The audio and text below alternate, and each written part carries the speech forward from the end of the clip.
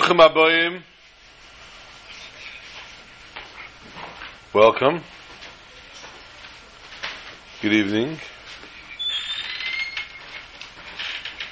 Let's start this way.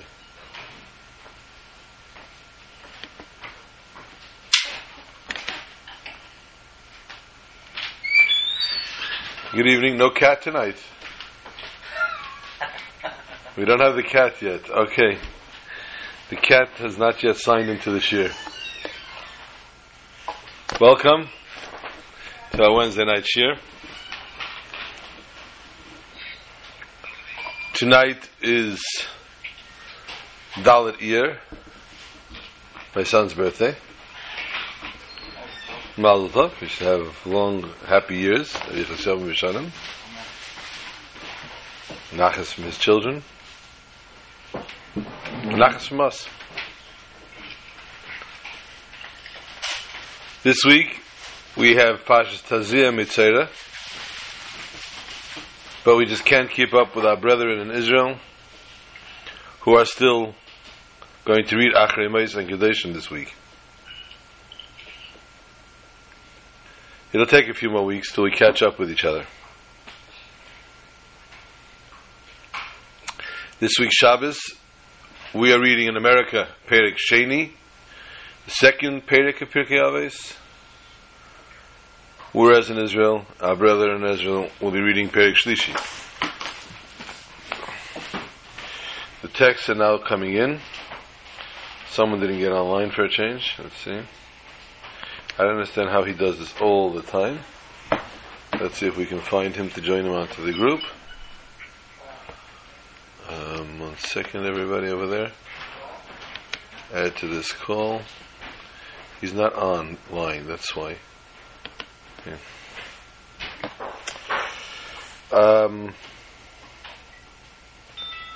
Pashtazia Mitzera.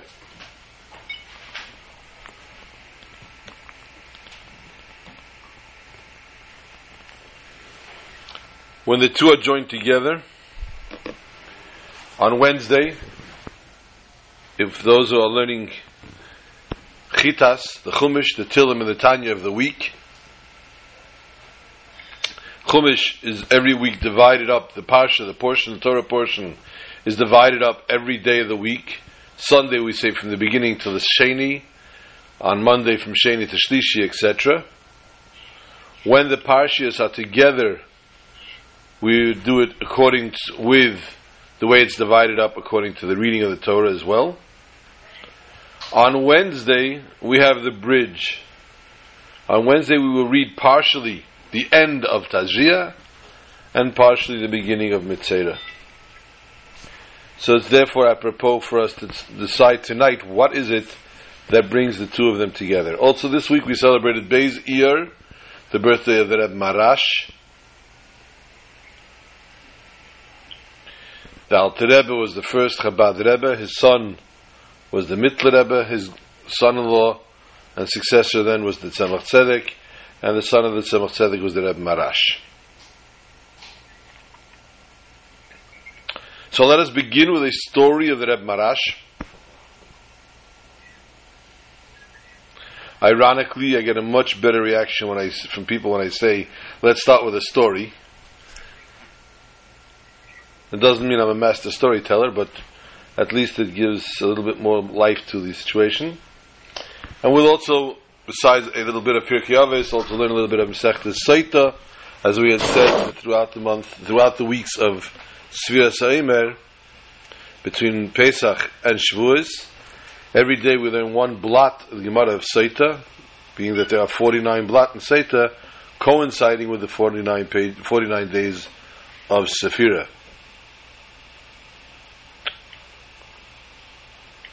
The Reb Marash had a chassid that lived in a little offbeat path town. And it wasn't really a town, it was a townlet. Now again, for us suburban people, us people that live in cities, in bigger cities, smaller cities, but we live in suburbia, to understand what a townlet was in those days is extremely difficult. But a townlet could have had 7 people, 6.5 families. This fellow, this chassid, ran an inn. Now the inn, you have to understand also, is not Motel 6. The inn was a little bit less sophisticated probably. But the most integral part of the inn was its liquor. That was the most attractive part of the inn, that they can supply liquor. By the way, my video is working in the group. Yes. What to do with you? You were soft. Okay. We will take this outside later. This Jew, this chassid, was selling liquor and also some food. And the local peasants appreciated his honesty, appreciated his service, and therefore would patronize him. There were no other Jews in the area, so a minion he didn't have. The only thing that he had that was not novel to those areas was a nice, loving, Jew-loving priest. And the priest looked for any opportunity to be able to hang this Jew. He got so rabid, his anti-Semitism, that he opened another inn to try to close down the Jew. But the people had 2 very interesting reactions to that. One was, we like the Jew. We like his honesty. We like the way he treats us. We're not leaving him. Another reaction was, I'm not going to drink in front of the priest. I'll be so uncomfortable drinking in front of the priest. So if I can't get drunk in front of the priest, I'm not going in there. So that ploy didn't work either. Finally, he had to resort to the ultimate plan. And he came into the Jew, and he sat down in the inn, and he said to him, Moshka, you win.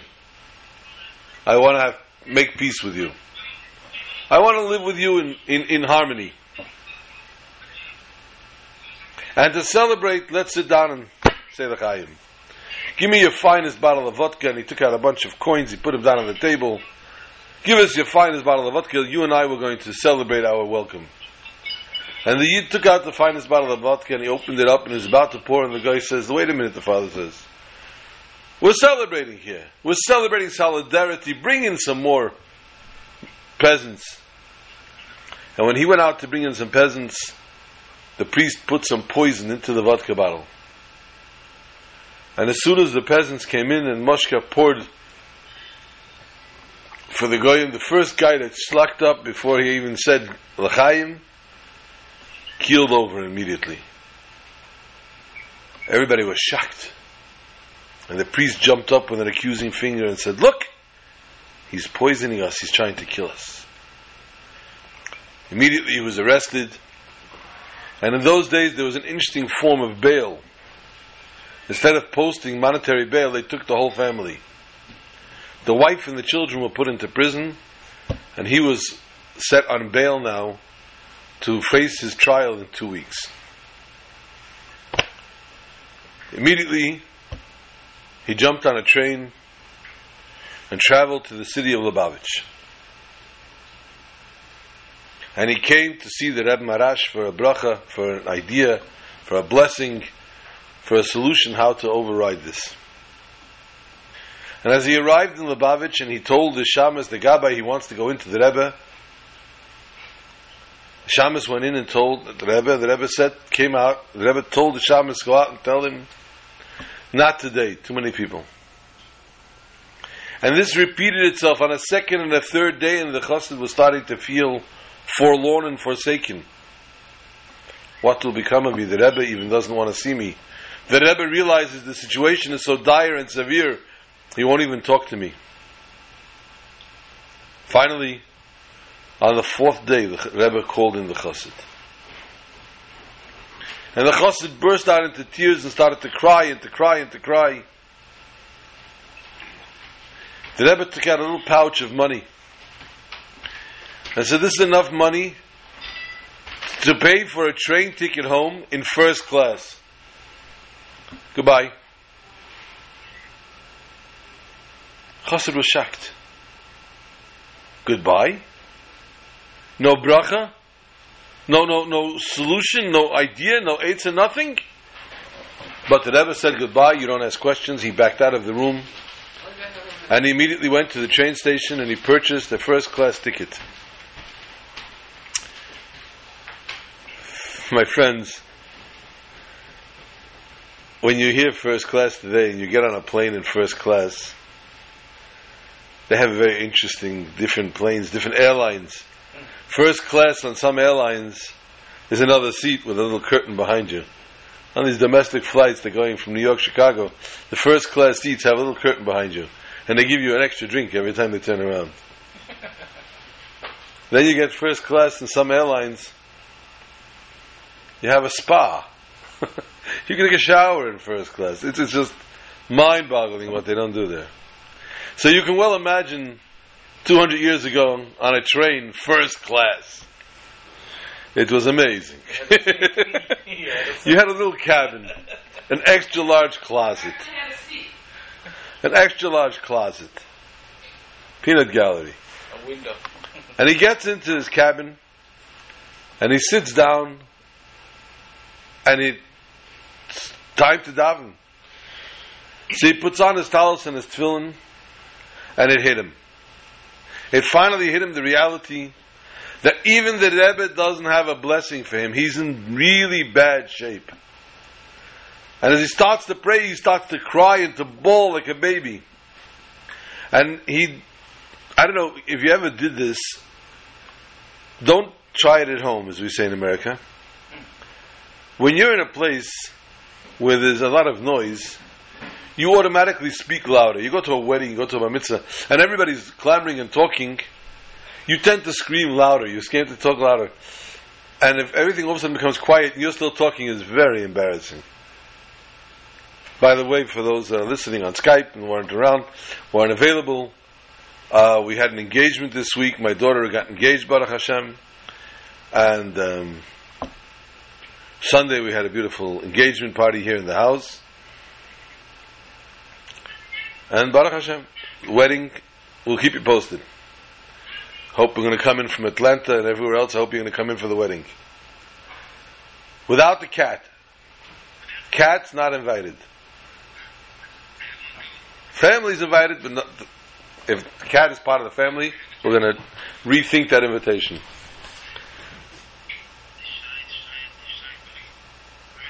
Anyway,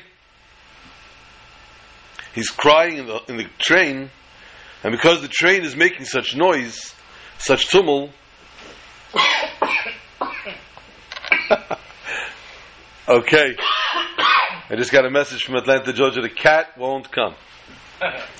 Okay, we will notify you exactly when the wedding is.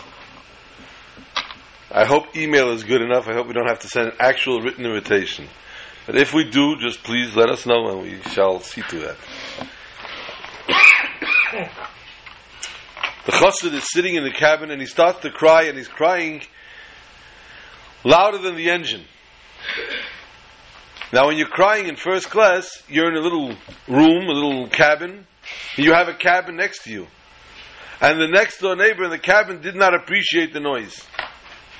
And he knocks on his door and the guy opens up, the chassid is sitting there, the talis and the tefillin. What a sight for a Russian aristocrat to see a guy in a talis and tefillin with a beard.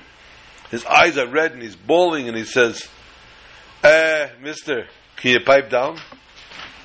You're disturbing me. But he saw that the Jew was genuinely distraught. And he says, what's wrong?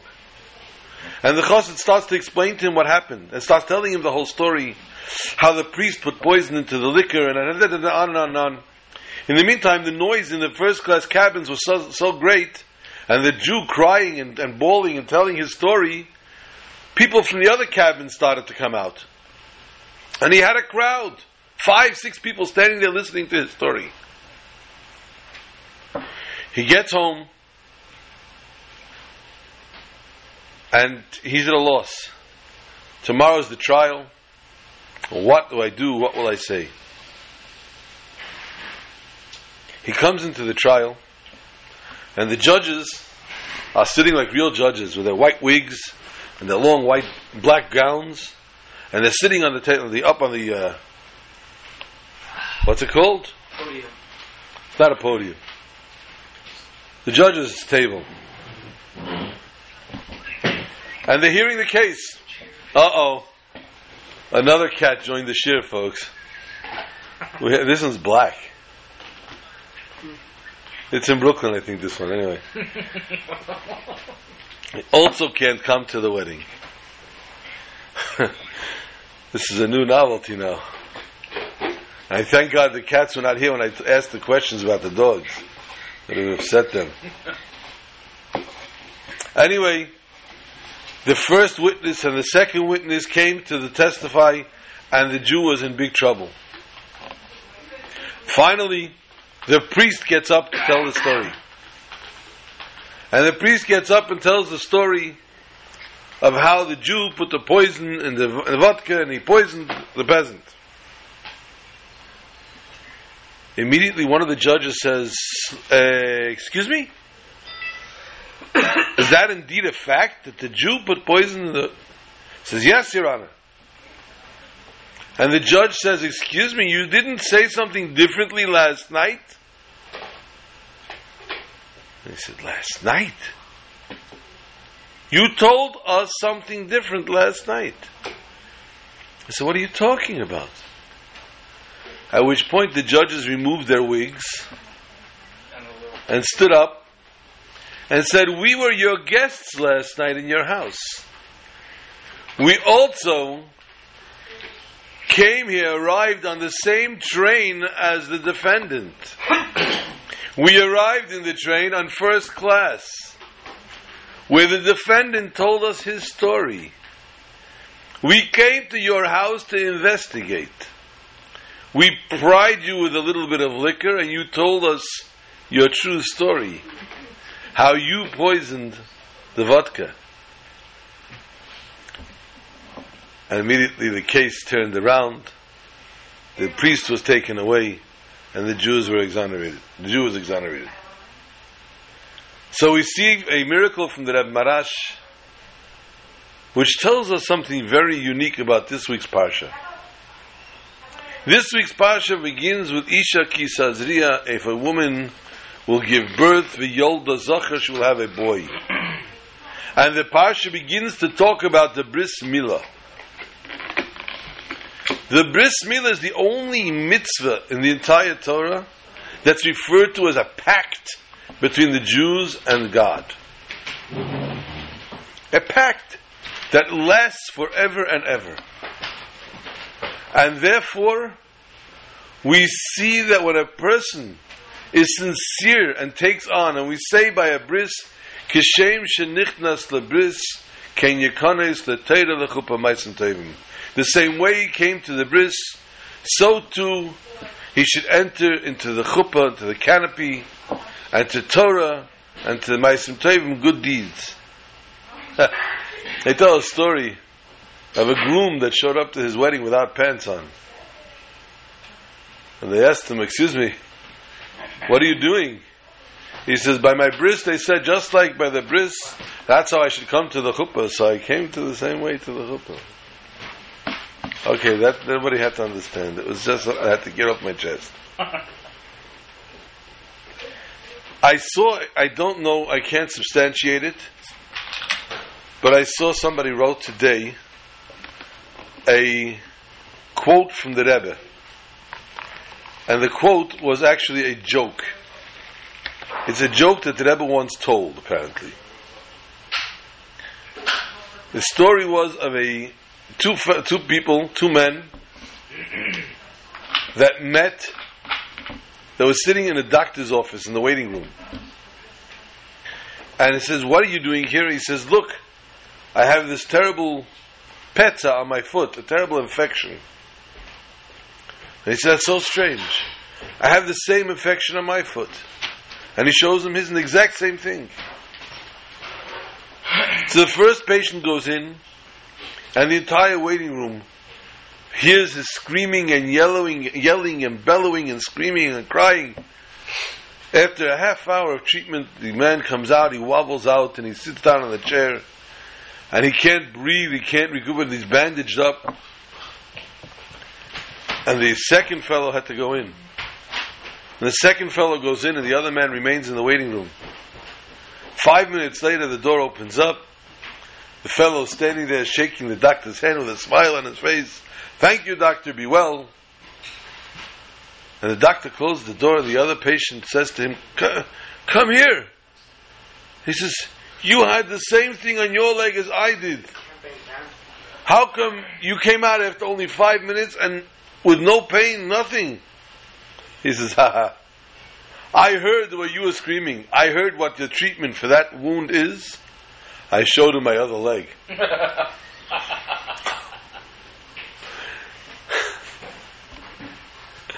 I wasn't getting myself into this mess.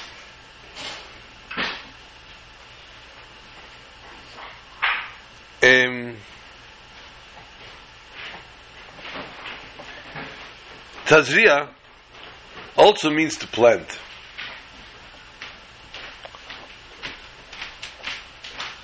We know when Tazria and Mitzera are read together, that within itself has a different message for us.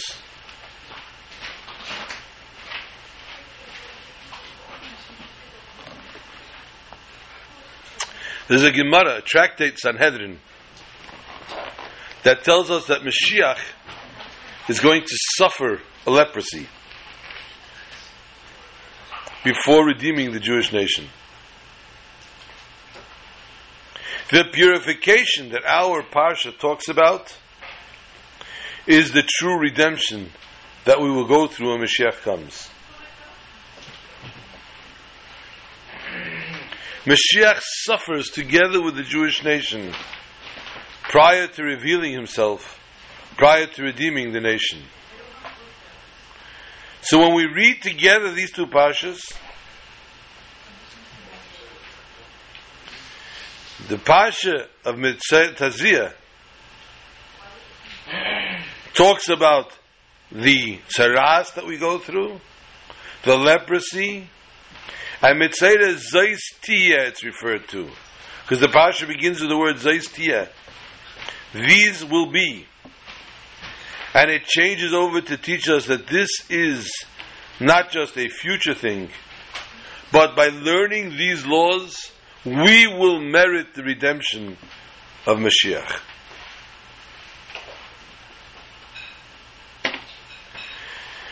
One of the parts of the purification is going in the mikveh and immersing in the mikveh. There was a story several years ago of a woman that was converting to Judaism, and she did everything that was necessary. The last step, going to the mikveh, she couldn't bring herself to doing. But she wanted to be Jewish, genuinely.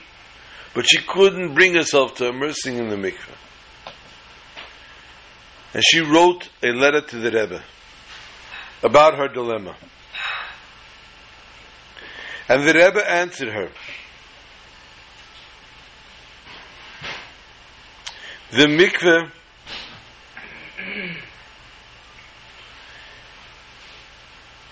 the Torah does not call a convert a non-Jew that converts. The Torah refers to the convert as a convert that converts to Judaism. The question everybody always asks is, if it's a convert already, why are they converting? Shouldn't they be Jewish? Shouldn't they be non-Jewish before they convert? Why are they considered a convert prior to conversion? And the Rebbe says there's a Gemara in Masechtas Yevamis, tractate Yevamis, that tells us, Gersh in his gayer kinei ledomi. A convert that converts is like a child that's born. With a newborn child.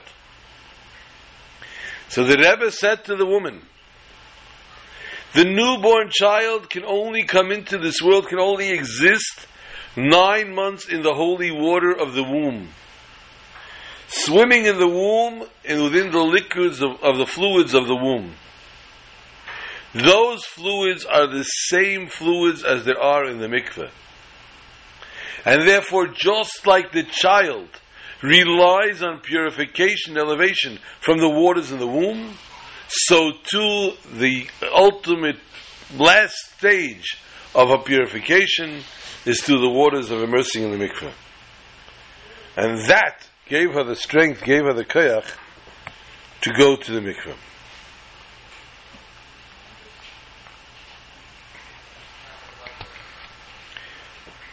During immersing in the mikveh, the Holy Shalah tells us that the words are recited, Leiv Tahira Bra Li Elokim, a pure heart God created for me. Tahira Bra Li is an acronym of the word Taval, to dip, to immerse. And therefore one is purified from the mikveh as they leave the waters.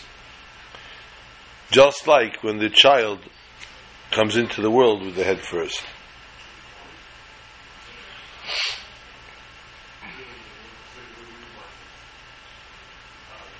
Recently heard a story, because the truth is, Tazria, B'Tzera, the whole Tzeras business is a very awkward situation. It comes about when a person speaks Lashon Hara. I once mentioned this in a shir. Many years ago there was a comic, a kosher comic, obviously because there were so many comic books out from the other companies. Someone was kind enough to compile a kosher comic called Mendy and the Golem. Mendy and the Golem? And the Golem. Oh, the Golem. And Mendy and the Golem was an amazing thing. It was an amazing comic. And it had many lessons to it. Oh, here goes the Skype is acting up. The internet is acting up. I hope nobody's being disturbed. I hope you all hear me. Mendy and the Golem had many different lessons to it, many different stories.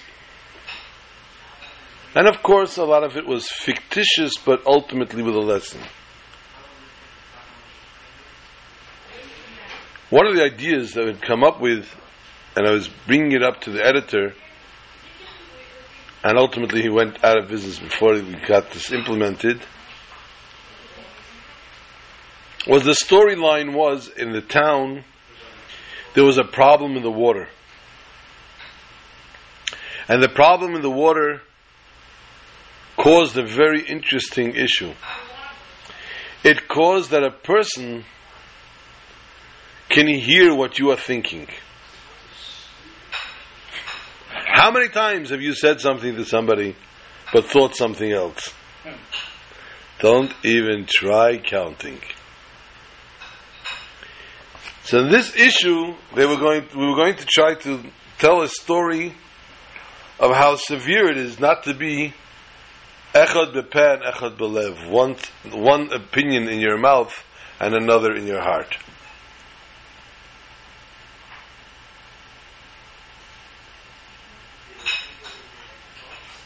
Saras, leprosy, one of the things that comes about from leprosy is from Lashon Hara.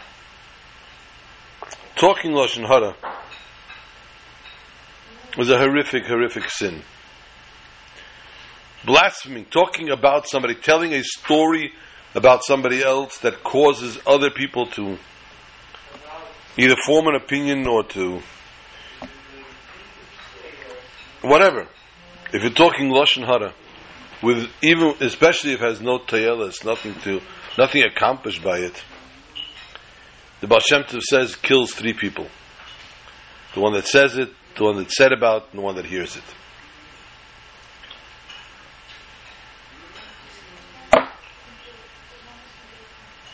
And so too, the sin is punished the same way.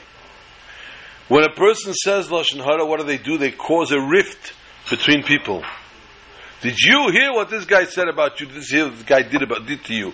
Or did in general, and therefore people don't want to talk to that person, don't want to associate with that person. So they cause a breakup, a rift between people. The punishment, therefore, is leprosy, and the person has to be in solitary confinement outside of the entire Jewish nation.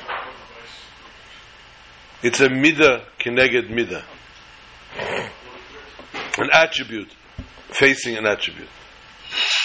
The punishment apropos to the sin.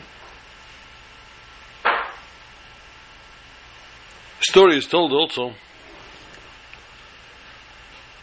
So this is a story that I heard recently. A principal in a school in Bnei Brak, not a Chabad school, but a Hasidic school, was walking by one day and he saw a young boy with the holy book of the Tanya. The Tanya is what's called the Bible of Chassidus. The Tanya Kadisha was written by the Alter Rebbe, by the first Lubavitcher Rebbe, and that is the basis of Chassidus, of all Chassidus Chabad. And he sees this young boy studying Tanya. He says, what do you have with Tanya? He says, the Lubavitcher Rebbe told me to. The Lubavitcher Rebbe told you to? Says, yeah. How so? And the boy began his story. So several years ago, 2 years to be exact, my sister, who today is 15 years old, woke up one morning and could not talk. My mother thought she had a cold, she had something, she brought her a tea, she brought her this, brought that. There was no voice coming out of my sister's throat. Try what we may to coach her and to coax her it was just not working. The girl was not talking.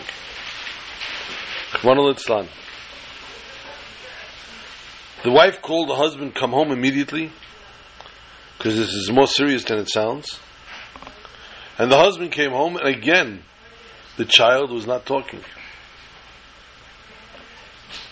They arranged for an appointment by a big professor, who in the beginning they told would have appointments in 6 months, but when they said how severe the situation is, he immediately set up an appointment. And they arrived at the professor's office, and the professor put the child up on the table, looked into the child's throat, and started to scream at the parents. How dare you? How dare you make fun of me? Try to humiliate me. Try to mock me. I give you an appointment. I stop the world to let you come to my office, and you come here with this farce? They were shocked. Said, Professor, what are you referring to? What do you mean the child doesn't talk? This child never spoke. The child has no vocal cords. I said, Doctor, this child spoke. This child, it was our daughter. For 13 years she spoke. One day she just stopped.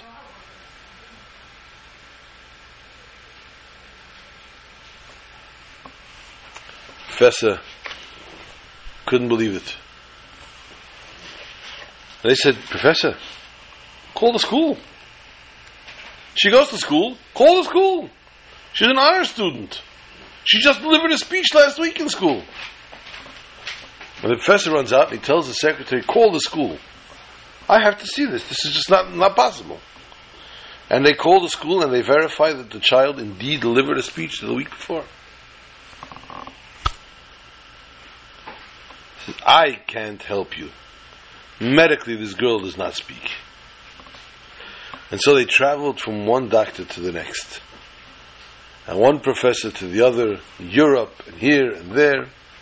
to no avail. Finally, somebody recommended they traveled to New York and to see the Rebbe.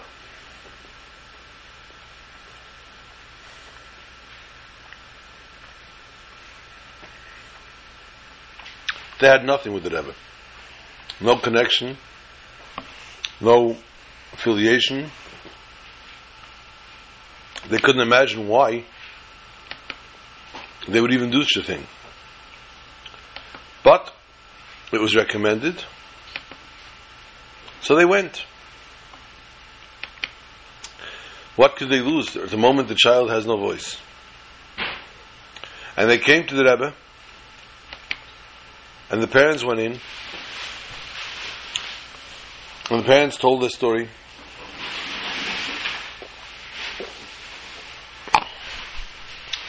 And the Rebbe asked the parents to leave and she should stay alone. The daughter, the girl, should stay alone in the room.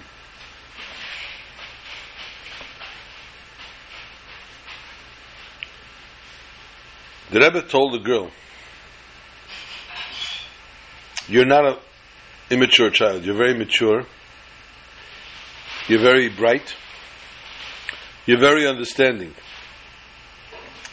I'm going to tell you something, and I understand, and I believe that you're going to understand me.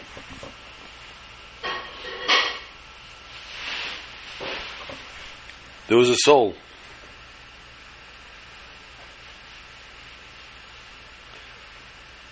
in which you are reincarnation of.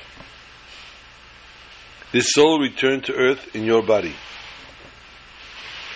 And the soul has to fix something in this world that they didn't do in their previous life. However, since they did not have to talk to rectify what was done, the soul was returned to a body with no vocal cords, so you should not talk.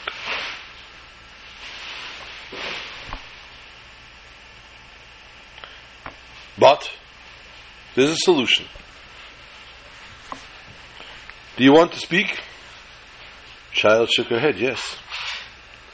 The Rebbe asked her again, do you want to speak? And the child shook her head, yes. And the Rebbe says, I'm not looking at you. Answer my question. Do you want to speak? And the child said, yes, Rebbe, I want to speak. So the Rebbe told her, you go home, back to Bnei Brak, and you have to gather as many not religious Jewish girls as you know, and every Shabbat lead a Shabbat group. Teach them about Judaism, and you'll be fine. Says the boy, my sister came home, has an average of 50 girls every Shabbat, and has a beautiful Sibat Shabbat. But the next year my parents decided to take me for a bracha by the Lubavitcher Rebbe and to thank the Rebbe for giving the child a voice back. And when I came in, the Rebbe asked, where am I learning? I told him I'll be learning in a Hasidic yeshiva. And the Rebbe said, you should learn a half hour a day, Tanya. So therefore, I learn a half hour a day, Tanya. Again, we don't understand the mission, the idea, the train of thought. But this is the purpose of which we have found in this world. This is the mission that we are given to be on this world. And thereby, what we have to accomplish. We don't know, we don't always hear from the Rebbe why our neshama is on this world. We don't always hear or get a message from an angel why we are on this world. But our job is to do what we can in this world.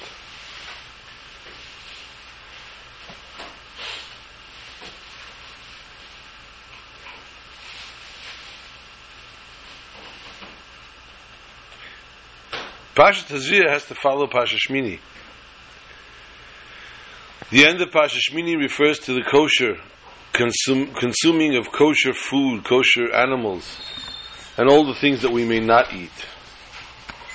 The beginning of Tazria talks about childbirth. What connection is there? The simplest form is a woman that's not always ultra careful with her kasha standards. If she's pregnant, it is a time that she should be ultra careful, because it affects directly to the child. The holy sage Rabbi Yochanan was born to a woman who had a very, very traumatic pregnancy, and when it came Yom Kippur and they told her she has to eat, she refused because it's Yom Kippur. She wanted to fast. In the merit of her fasting in Yom Kippur, she was blessed with a son like the sage of Yochanan.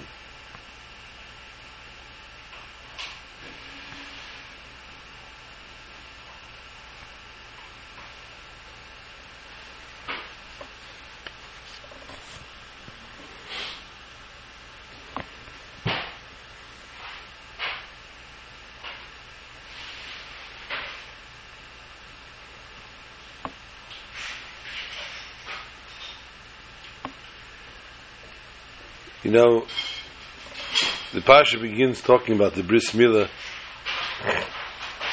There are many, many things to talk about a Bris Milah. There's one thing that I've seen recently in the Sefer. There's different honors that are given out during the circumcision. One of the honors given out by the circumcision is called the Kvater. Kvater. The Kvater and Kvaterin are a couple. It has to be a couple, a husband and a wife, or a brother and a sister, or a chasna and a kala.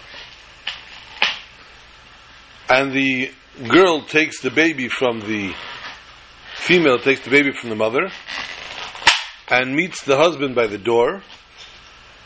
And the husband then brings in the boy to the bris. Therefore, he's called Kvater, and she's called Kvaterin.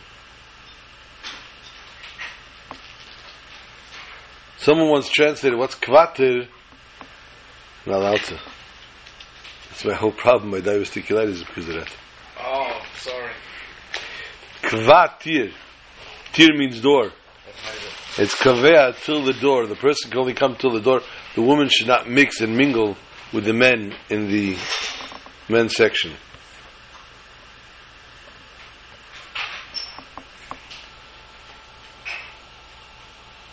I saw, therefore, a very interesting custom. The kvaterin, the woman that takes the child from the mother, should bring a gift. Not for the baby, for the mother. For going through the labor? No, because she's somewhat full of trepidation, giving up her newborn 8-day-old baby to go through a bris.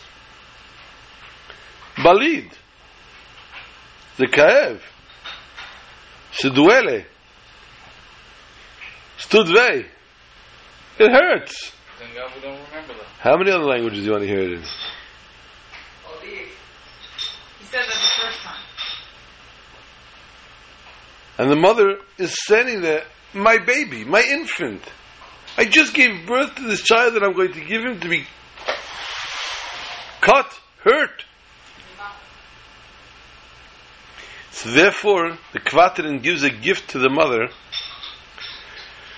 to alleviate her discomfort, her slight pain that she might be going through prior to the bris. So that she gives up the child with a bigger heart, with a fuller heart.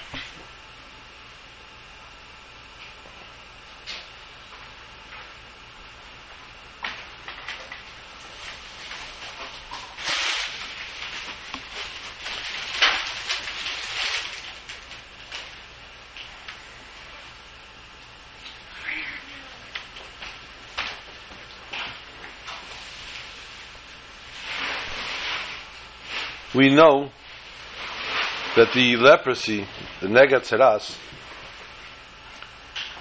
in a house, if it was in the wall of a house, they had to break it out and take out all the bricks. Medrash tells us that when that happened, when a person broke out the bricks, they found treasures. Why? The Amoraim, before, when they heard the Jews were coming to conquer Israel, the land of Canaan, they hid all their treasures. Now the question is, why did they hide them and not destroy them? They didn't want the Jews to get it, and they knew they wouldn't be able to run away with it. Why not destroy it?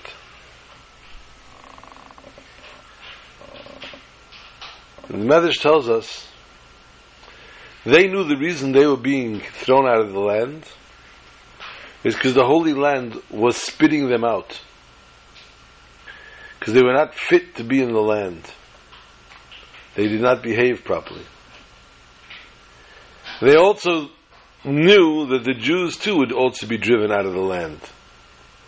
Eventually the Jews will sin and also be driven out. At that point they were hoping, hope against hope, that they return to their homes and get back their treasures that they have buried. Little beknownst to them that it didn't happen at all that way, and that the Almighty revealed the Tzeras. What a strange medrash. That if there was a leprosy in the wall of a house, a person broke out the leprosy and found a treasure. Leprosy, we said before, was a punishment. The person did something severely wrong. For example, speaking Lashon Hara, Rachmana litzlan.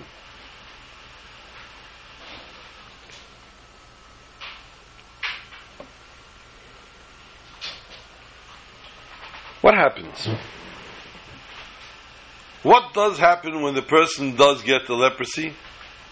They come to the Kohen, to the priest, and the Kohen has to examine, and if the Kohen decides that this is impure, they have to leave the Machne.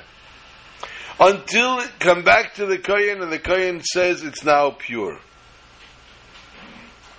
And the Torah tells us that if it's within the skin, if it's embedded in the skin, engraved in the skin,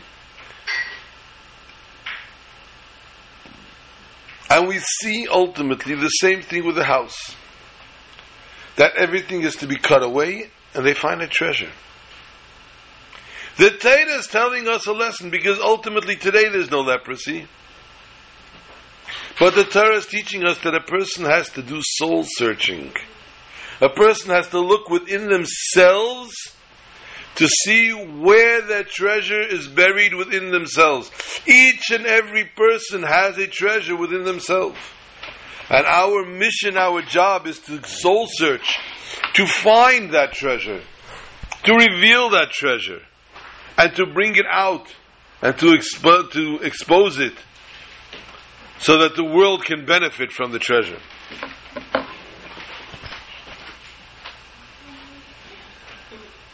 Just like to turn to the Gemara, a small piece of this tractate Saita on Yud Gimel Amar Aleph, which is in the past week. The Gemara is teaching us about Ma'aras HaMachpelah in Hebron, the burial spot of the forefathers. And the Gemara continues a narrative. Chushim b'rei Dan Talman Hava. Chushim, the son of Dan, was there at the confrontation. What was the confrontation? Esav came forth and refused to let Yaakov be buried. He said, "Excuse me, it's my part." And what they had to do, they had left the deed of the burial spot in Egypt, and they sent Naphtali, who was very light-footed, to sprint back to Egypt and to get the contract.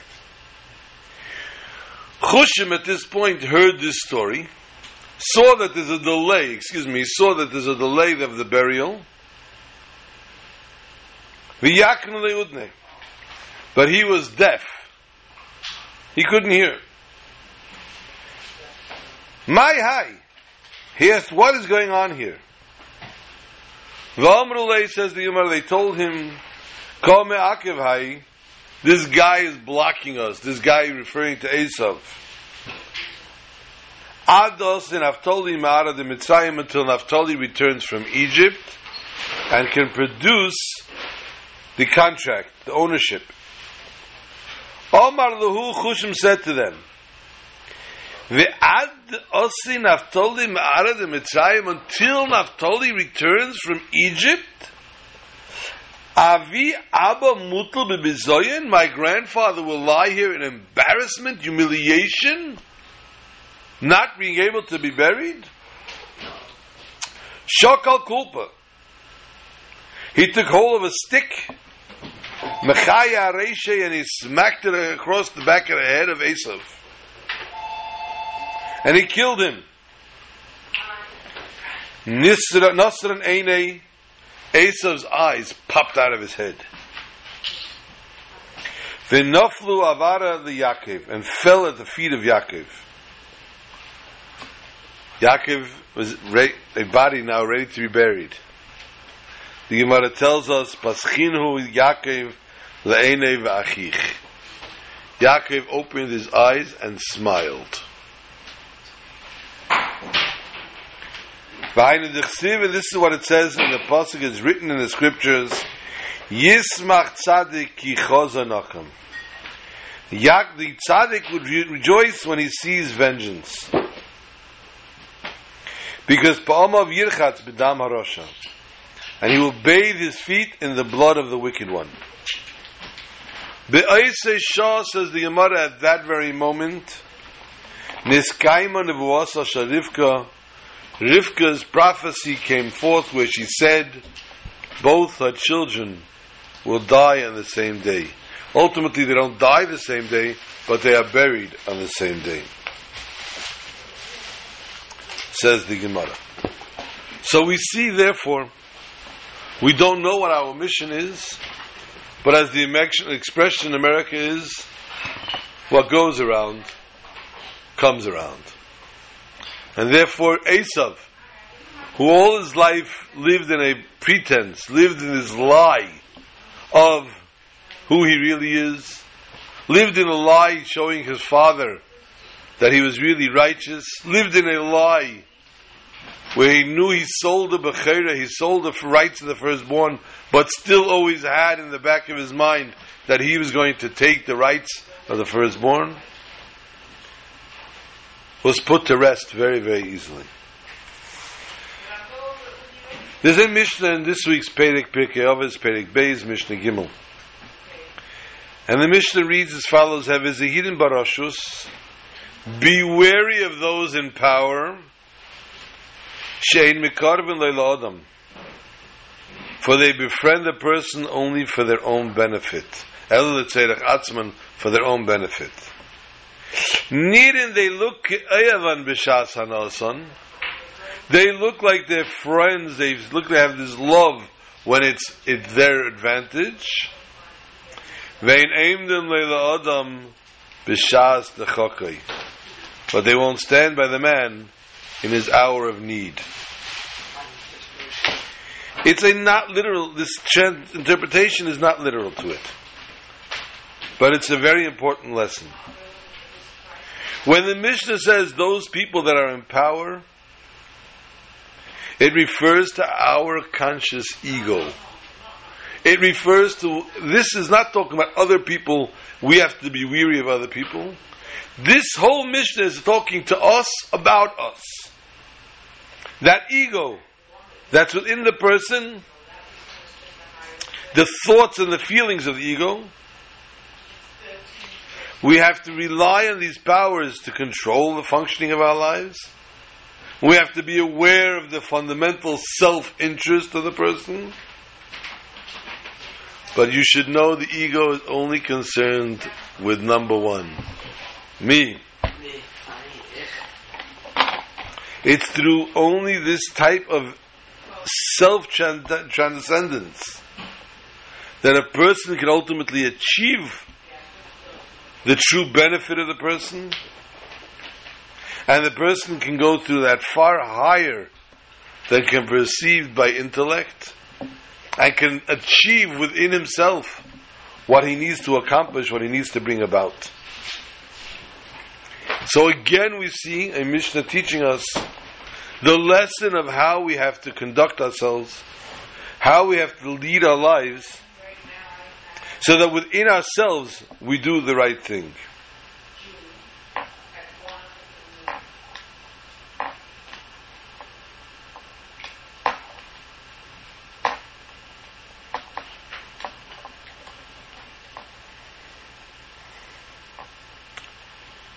The Pasuk tells us the whole structure of how it had to come about, that the Kohen had to tell the person that he's pure. However, again, a translation which is in a higher sphere, a higher level. Pasuk says, Uvo HaKohen, the Kohen will come, Ve'era, and he saw, V'hinei Pasa Anega Babayis, the Pasa is in the house, Ve'lokach, Lechte es Habayis,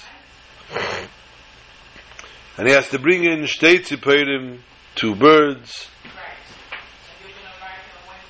and Ve'etz Erez, and cedar wood, Ushni Selas, and red thread, Ve'ezev, and grass, V'shachar Zatzipara Achas, and slaughters the first one. And then Ve'lokach, he takes, V'toval, and he immerses, V'shilach es Zatzipara Chaya, and he sends the live one of Pnei Asada to the field. V'chiper al abayis, and be forgiven for the house. V'tiher, will be pure.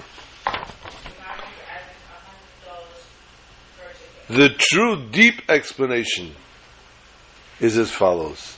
Since Torah is translated in 4 forms, in Pshat, Remez, Drush, and Seid, the literal translation, the Pshat we heard. But this is what ultimately is the lesson of this pasuk. Uva HaKohen refers to the Almighty God. The Kohen is a Kohen Gadol, is our God Almighty.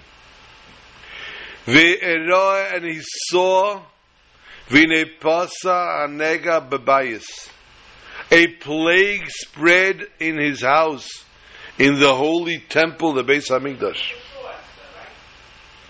And therefore he decreed that the temple should be destroyed.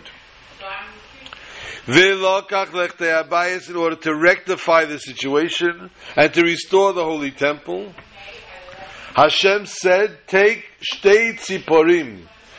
The 2 Tziporim, 2 birds, is refers to Mashiach ben Yosef and Mashiach ben David. The word Tzipor, numerical value is 370. 370 is the same numerical value as the words Zeh Mashiach.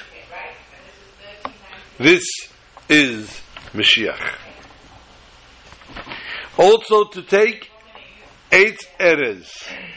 This is 8 Erez. Arzei Halavanin refers to our Talmidei Chachamim, to our sages. Ushni Selas refers to Klal Yisrael, the Jewish nation. The Ezev is the young grass, the young children of the nation. V'shachat Zatzipar, and the first Mashiach is killed. The first Mashiach dies. And then afterwards is the gathering, the ingathering of the exiles, which begins with Velokach, and you will take. Hashem will gather all the Talmidei Chachamim, the Klal Yisrael, and the young children who are dispersed all over. V'toval, and he will immerse them in the holy waters. He will purify the Jewish nation and prepare them for the redemption. And then finally, Veshilach es hatzipor hachaya. God will send the live bird, the real Mashiach, El Pnei Asodeh, to Tzion, to Zion. As we know, Sodeh is referred to in Yirmiyah as the Holy Land. Vechiper al habayis, and He will forgive the sins of the Holy Temple and rebuild the third Beis Hamikdash.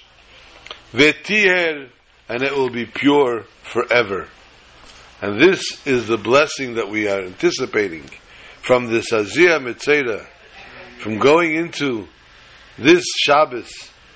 And we anticipate that Vetiher, God will declare us all pure, and our purity will stand in our stead, and being the nation, a pure nation, an Amech Kulam Tzadikim, a nation of pure and righteous people, we will merit this very Shabbos, before this Shabbos, the revelation of Mashiach Tzidkenu, and we will be in Yerushalayim, and the wedding will be in Yerushalayim, and maybe we'll let the cats run around, because there's a lot of cats in Yerushalayim. Shabbat Shalom to all.